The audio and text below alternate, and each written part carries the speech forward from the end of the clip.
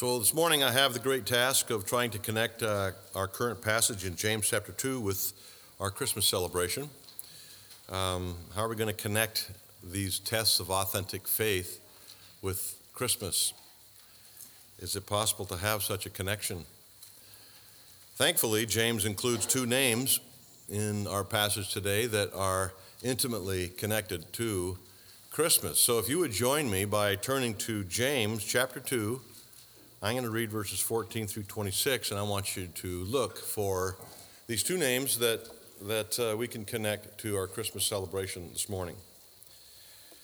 James chapter 2, verses 14 through 26.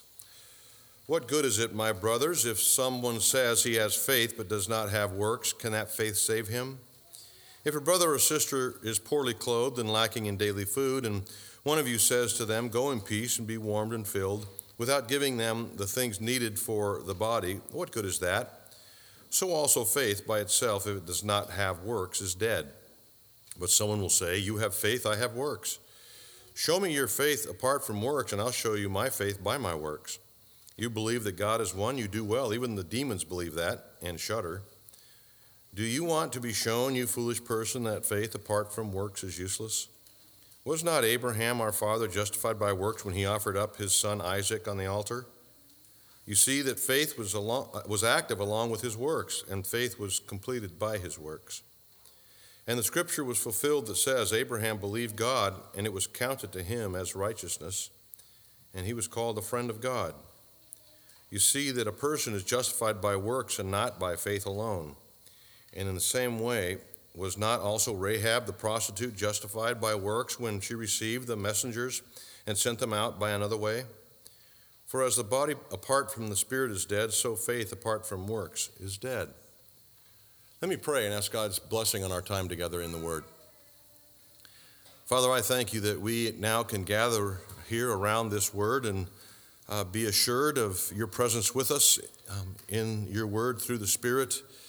I ask that you would take our hearts and minds and remove any distraction from them, that you would keep our focus on your word. I pray that your Holy Spirit would enliven our hearts and enlighten the word so that we will leave here encouraged and strengthened in our faith.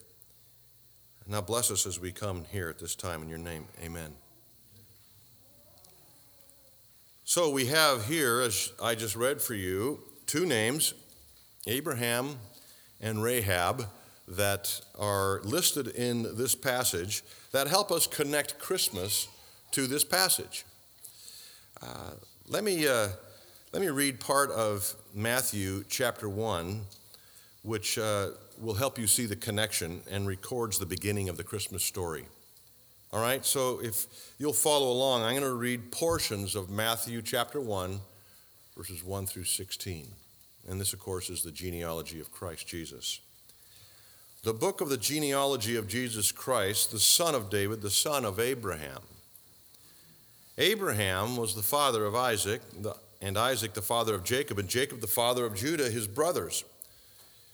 Solomon, this is after skipping a couple verses and a few generations, Solomon, the father of Boaz by Rahab, and Boaz, the father of Obed by Ruth, and Obed, the father of Jesse, and Jesse, the father of David the king.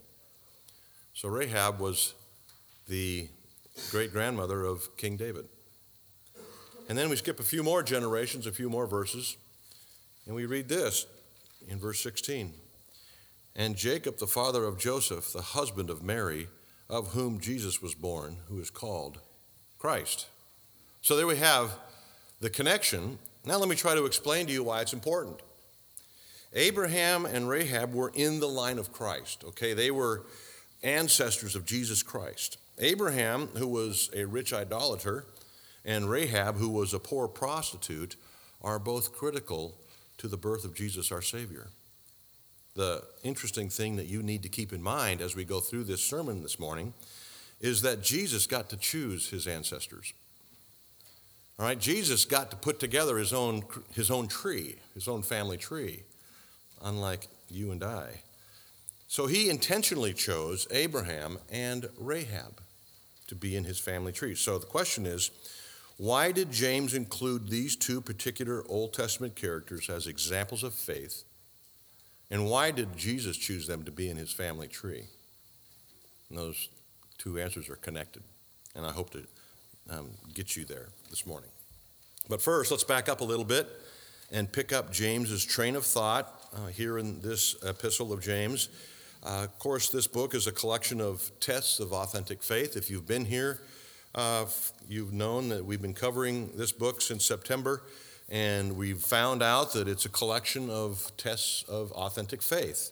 If you want to know if you truly know God, if you want to know if you truly have a relationship with Jesus Christ, James is the book to study. James is the book to read. And so we have covered 4 tests so far of authentic faith, and now we find ourselves here in chapter 2 in the 5th test of authentic faith. Last week, if you remember, I addressed the first half of this 5th test, and I explained to you what James was calling dead faith. James said that dead faith is marked by 2 things. 1, big talk, and 2, no game. So dead faith, if your faith is dead, if it's not real, if it's not genuine, you may be able to talk the talk, but your game will never follow suit. This is the first marker of this 5th test, dead faith. Now, these are people who, those with dead faith, are people who are quick to claim to know God. They presume their Christianity, but when the rubber meets the road, there's very little game, there's very little to show for their claims. No follow through, all talk, no game. But now we're coming to verse 20, and we're going to study verses 20 through 26 this morning, where James is going to let us know or define for us living faith. Living faith. Now, James has 2 examples of living faith, Abraham and Rahab, and you'll notice that the first marker of living faith is the same as the first marker of dead faith, big talk. So both those with dead faith and living faith have the same first marker. They both claim to know Christ. They both talk of knowing God. Here, let's look at this. Verses 14 through 19, we see in verse 14 particularly someone claiming to know God. If someone says he has faith, James says in verse 14, he's claiming to know God. And then here we see that Rahab and Abraham also claimed faith. Let's look at Rahab, for example. Let's go back to the Old Testament story of Rahab in Joshua chapter 2. Remember that Rahab was a resident of Jericho, and the people of Israel were surrounding Jericho, were about to conquer it, and they sent in 2 spies, and Rahab hosted these spies. Rahab, remember, was a prostitute. In verses 9 through 11, Joshua 2, we're going to read of Rahab's confession of faith, or her claim to faith.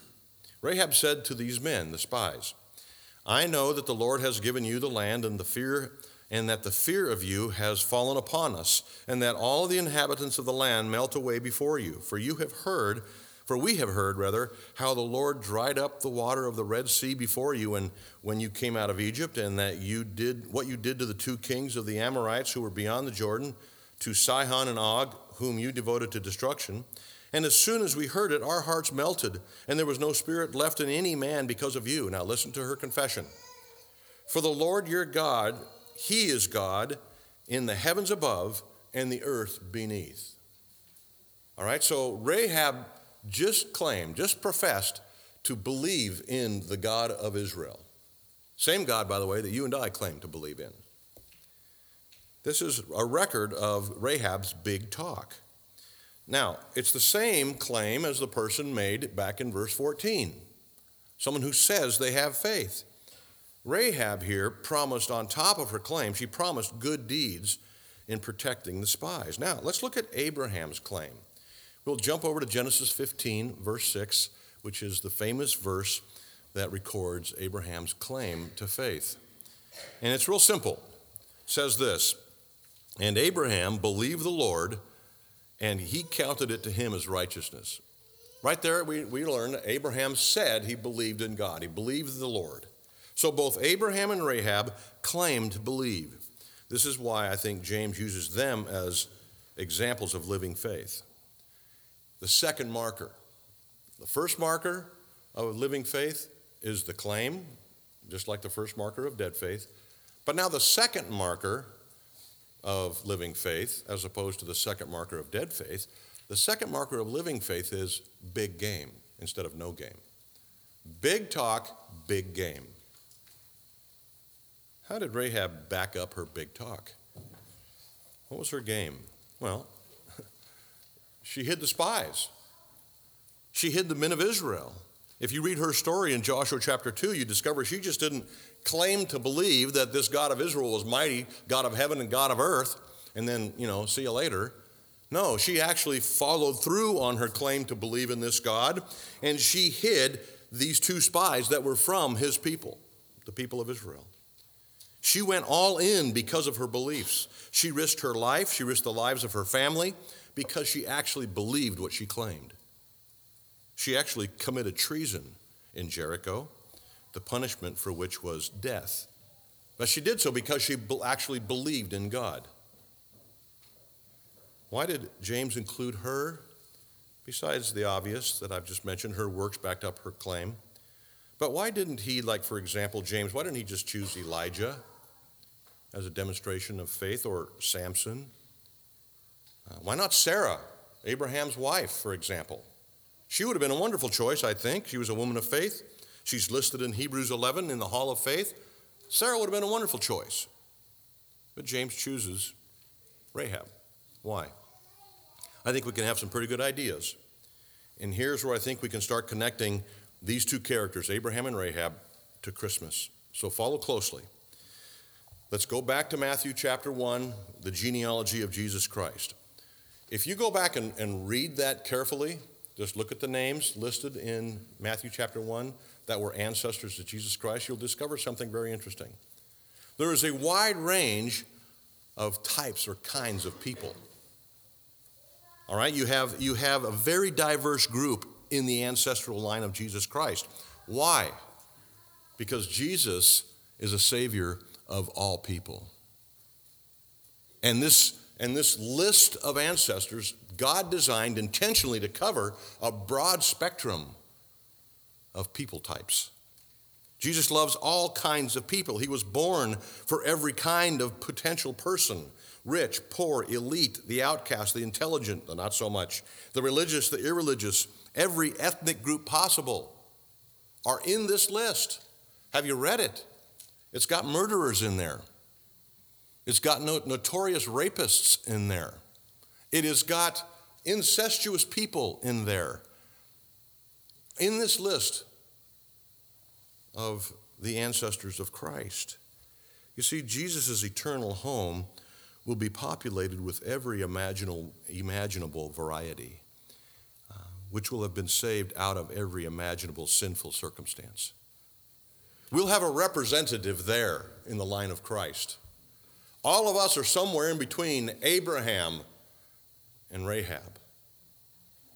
That's why these two were chosen. Abraham was a social elite. He was from a huge modern city in Mesopotamia named Ur. He was wealthy, intelligent, well-respected, etc. Everything goes along with that. Rahab, on the other hand, a Gentile, a prostitute. She was poor. She was a social outcast. She was living in some small remote area in the Middle East. In terms of the best possible candidate to be an ancestor of Jesus, Rahab was a poor choice. Abraham made sense. Rahab, not so much. But both are in the line of the Messiah.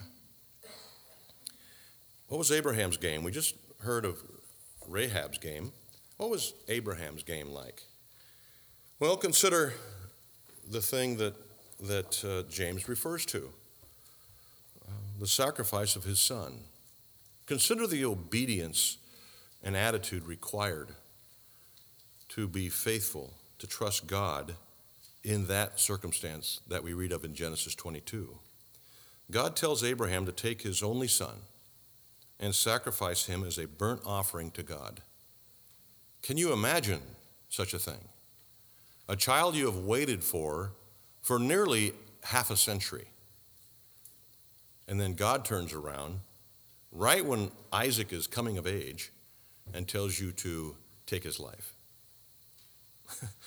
This is hard to comprehend for many reasons. But think about what was at stake. Isaac was the promised son born to Abraham and Sarah in their old age. They just couldn't turn around and redo this, right? Isaac was the only heir. He was Abraham and Sarah's long-awaited son. This was a monumental act of faith, which James records.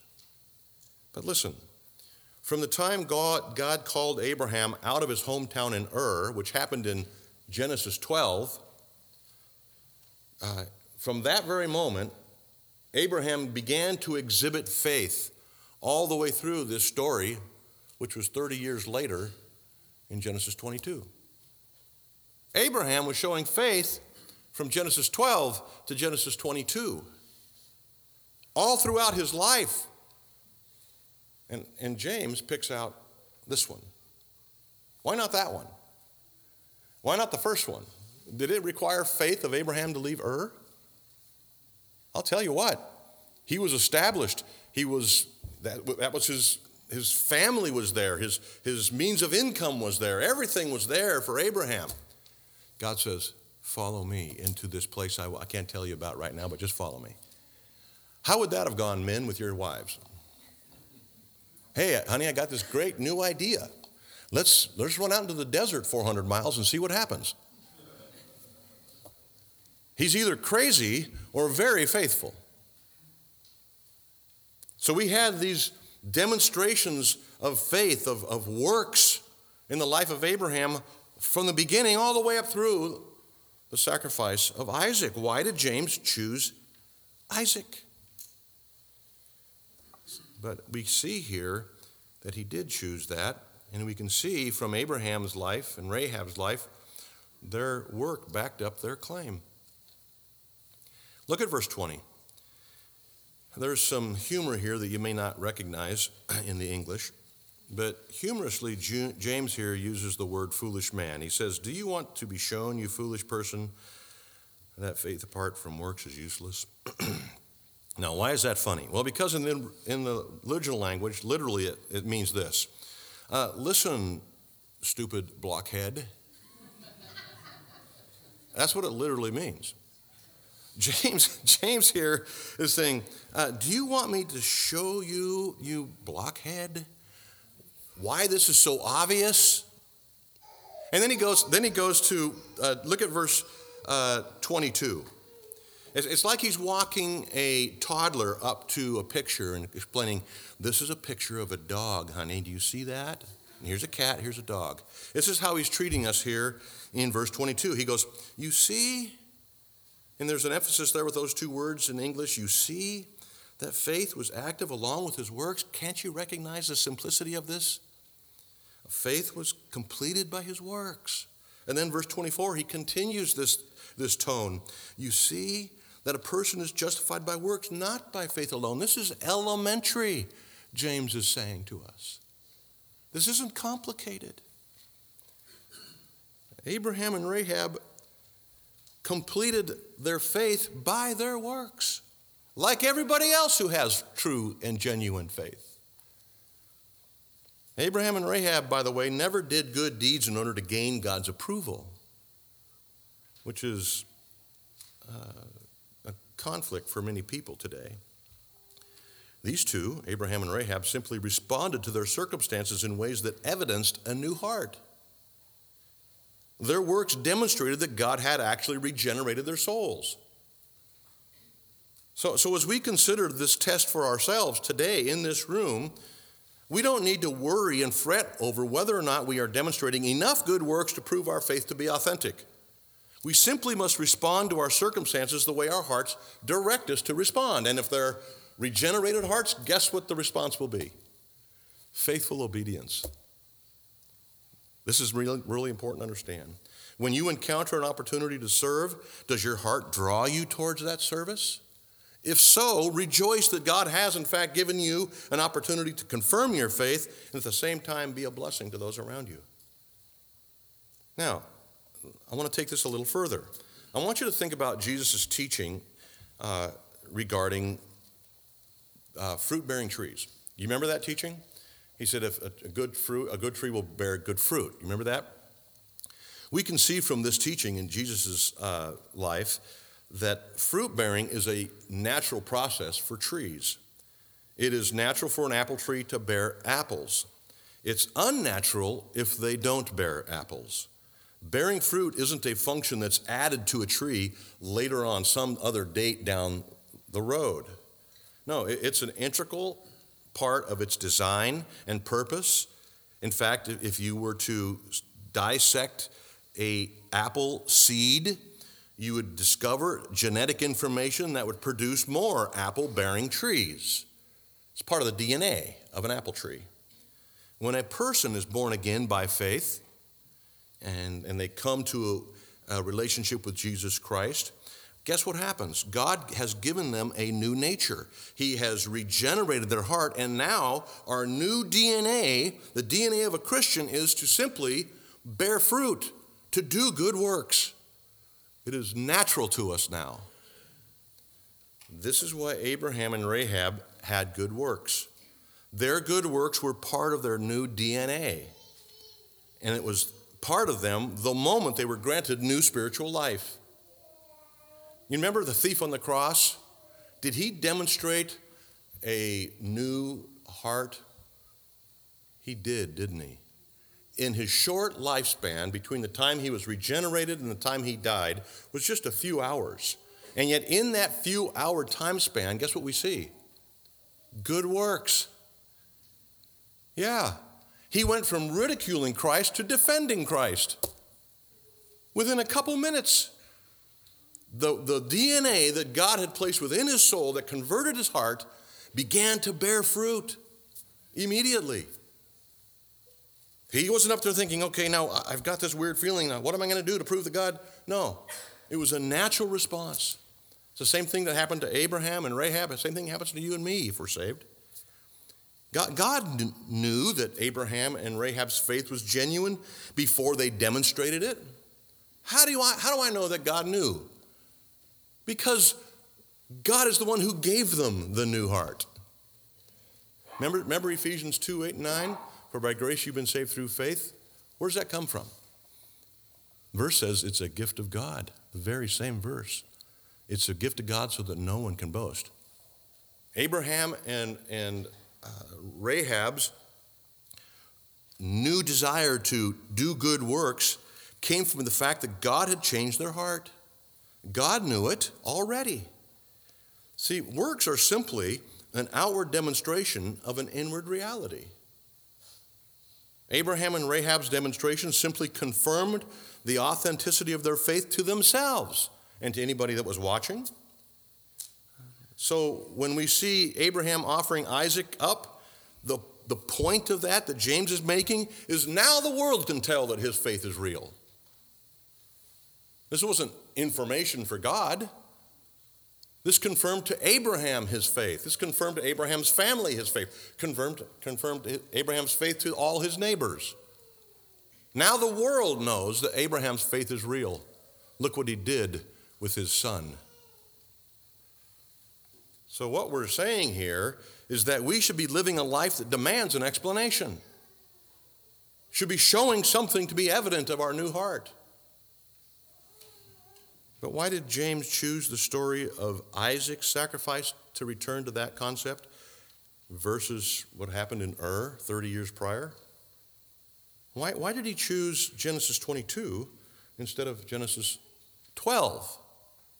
Both were acts of faith. Both confirmed the reality, authenticity of his relationship with God. Why not choose the example of him leaving Ur? Well, we're going to keep with the athletic metaphor here. We've got big talk, big game. And how about this? The big reward. What is the goal of every sports team, every competitive athlete?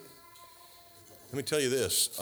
For those of you who have young children in sports, The goal is not participation. The goal is to win, okay? The goal is to win. Ask any athlete, any team that cares, it's actually the goal is to win. And so we see this here. People in sports train. Christians want to know why they're pursuing Christ so wholeheartedly. Even Peter asked, "What about us, Lord? We've left everything. What's in it for us?" Well, look at the last phrase of verse 23 in James 2. James chapter 2, verse 23.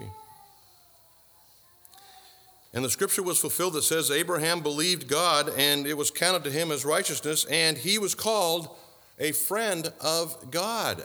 How's that for a reward? A friend of God. Amazing. Because of God's grace and mercy, Abraham was a personal friend. And amazingly, God promised Abraham that through him, God would bless all peoples with the same kind of reward. That was the promise to Abraham. Through you, Abraham, I'm going to bless all the families of the world with this friendship with God. Look at Genesis 12:3. This is the beginning of Abraham's relationship with God. He said, in you, God said, in you, Abraham, all the families of the earth will be blessed. How? How so? How are you and I, we're included in all the families of the earth, how are you and I going to experience the blessing that Abraham heard 5,000 years ago?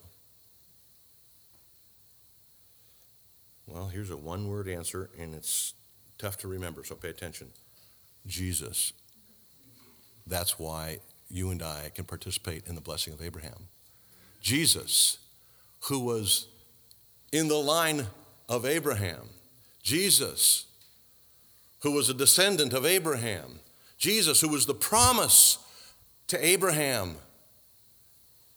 Through faith in Jesus, the offspring of Abraham, that Jesus is the offspring of Abraham, we, you and I, and whoever else believes in him can become friends with God.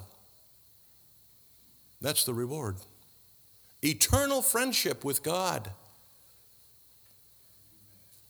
In our passage this morning, James 2, 20-26, there is an underlying but overwhelming emphasis. And this emphasis is this: faith in Jesus Christ. This is the unspoken but obvious focus of faith in the book of James. James's tests of faith aren't tests of generic faith. These are tests of faith in Jesus Christ. Genuine faith is faith in a person, not faith in faith, not faith in self, but faith in Christ. This is why James chose to use the story of Isaac and his sacrifice to confirm Abraham's faith. Remember that it's through Abraham that all the nations, you and I, will be blessed. Also remember that Isaac was Abraham's promised son through whom this blessing would pass. Now, let's keep in mind, if you aren't aware of this, Isaac is one of the Old Testament's greatest pictures of Jesus Christ. Isaac, the son of Abraham, Isaac, the promised son, is one of the greatest pictures, Old Testament pictures of Jesus Christ. Let me prove this to you. Did Jesus have a miraculous birth? Yeah, virgin birth's kind of miraculous. So did Isaac have a miraculous birth. As much as God had to be involved in the birth of Jesus, God had to be involved in the birth of Isaac. The Bible tells us that Abraham and Sarah were dead reproductively. They couldn't produce offspring. Abraham was over 100, Sarah over 90. Nothing else needs to be said. God had to intervene in both Jesus and Isaac's birth. Was Jesus the promised son? We've sung about it this morning. Listen, Isaiah 7:14. Therefore, the Lord himself will give you a sign. Here it is. Behold, the virgin shall conceive and bear a son and shall call his name Emmanuel. Jesus is that one, God with us. Emmanuel is the promised son of the virgin. Jesus is the promised son. How about Isaac? Was he promised? Oh, yeah. Isaac had been promised to Abraham and Sarah for decades before he was born. And so both Jesus and Isaac were promised sons. And by the way, the promise of Christ first came to whom? Adam and Eve, Genesis 3:15. He wasn't first promised to Abraham. He was promised to the first sinners, Adam and Eve.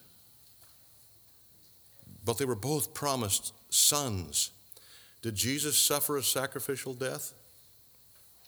Of course. So did Isaac, up to the point of actually dying. Isaac was bound, laid on an altar, knife put to the throat. The author of Hebrews said that he figuratively died. Did Jesus have to carry his instrument of death up Calvary? Yeah, he carried his cross up Calvary's Mount. Do you remember that? How about Isaac? Did he have to carry any wood up Mount Moriah? Yeah, he carried up his own instrument of death, the fire that would be used in his own burnt offering. And not only that, not only did Isaac carry the wood on his back for the fire, but he and his father Abraham traveled for 3 days to this remote place called Mount Moriah, which happened to be the same mountain on which Jesus was crucified 2,000 years later. Amazing coincidence. No, that wasn't a coincidence. Friends, listen, it was on that hill that Abraham called God Jehovah Jireh. You heard that name before? Jehovah Jireh. The Lord will provide. Genesis 22:14. First time we read that name for God, Jehovah Jireh, and Abraham used it.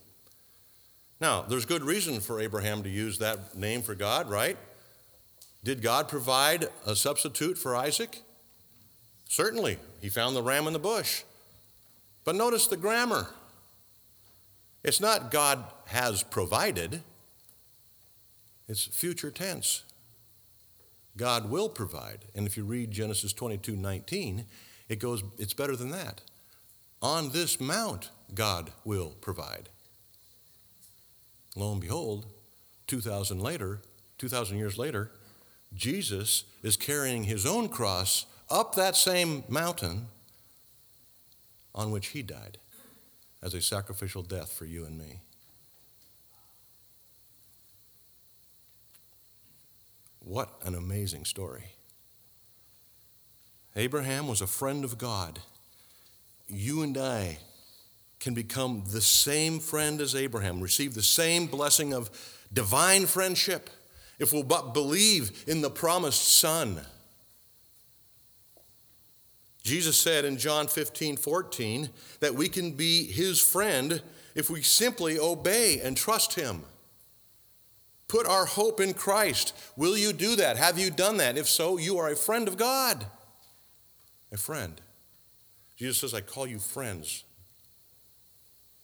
Friends. So as we think about examining the authenticity of our faith on this Christmas Sunday, does your life reflect the reality that you are a friend of God as Abraham was? Have you embraced Jesus, God's promised Son, as Abraham embraced the promise of this Son that was to come? Friends, this is the critical moment. This is when you must decide whether or not to follow Christ, to embrace the offer of forgiveness in the promised Son, Jesus Christ. This is what Christmas is about. This is the most significant part of Abraham and Rahab's story. They're connected to our Savior. They give us hope. They represent the spectrum of everyone that God cares about, from the best of the best to the worst of the worst, and all of us in between. God says, come, and I'll give you rest. God says, come, and I'll forgive your sins and befriend you. What an amazing opportunity. Friend, what a story. Here in James chapter 2, the Christmas story. Who would have thought? You know, in case you get tempted to be too impressed with my ability to pick Christmas out of James 2, let me just tell you a little secret here. This is a theological secret. The Christmas story is on every page in the Scripture. And you have to be blind not to see it. So this is no great feat of theological prowess. This is simple observation. What a wonderful Savior we have. Let's pray. Lord, we do rejoice in our Savior. We have nothing but joy and thanksgiving and gratitude in our hearts for this wonderful gift, the promised Son, who came through the offspring of Abraham all the way down to us, that we may know him, that we may have our sins forgiven by him, that he may be our substitute to stand before God, the judge of all the earth, the living and the dead, that he might be for us, our friend, our Savior, Jesus Christ. God, do your work of grace in each of our lives as necessary to the degree that each of us need. To those who don't know you, that you would convert their souls this moment. To those of us who know you but are discouraged, that you would build us up in Christ through faith in him and through the ministry of the Holy Spirit. To those of us who are strong and rejoicing in our salvation, God, I pray that you would minister to us and help us to see the world around us with your eyes this Christmas season. God, what a blessing to be part of your family, to be a friend of God. Bless us now as we go our way. In Jesus' name, amen.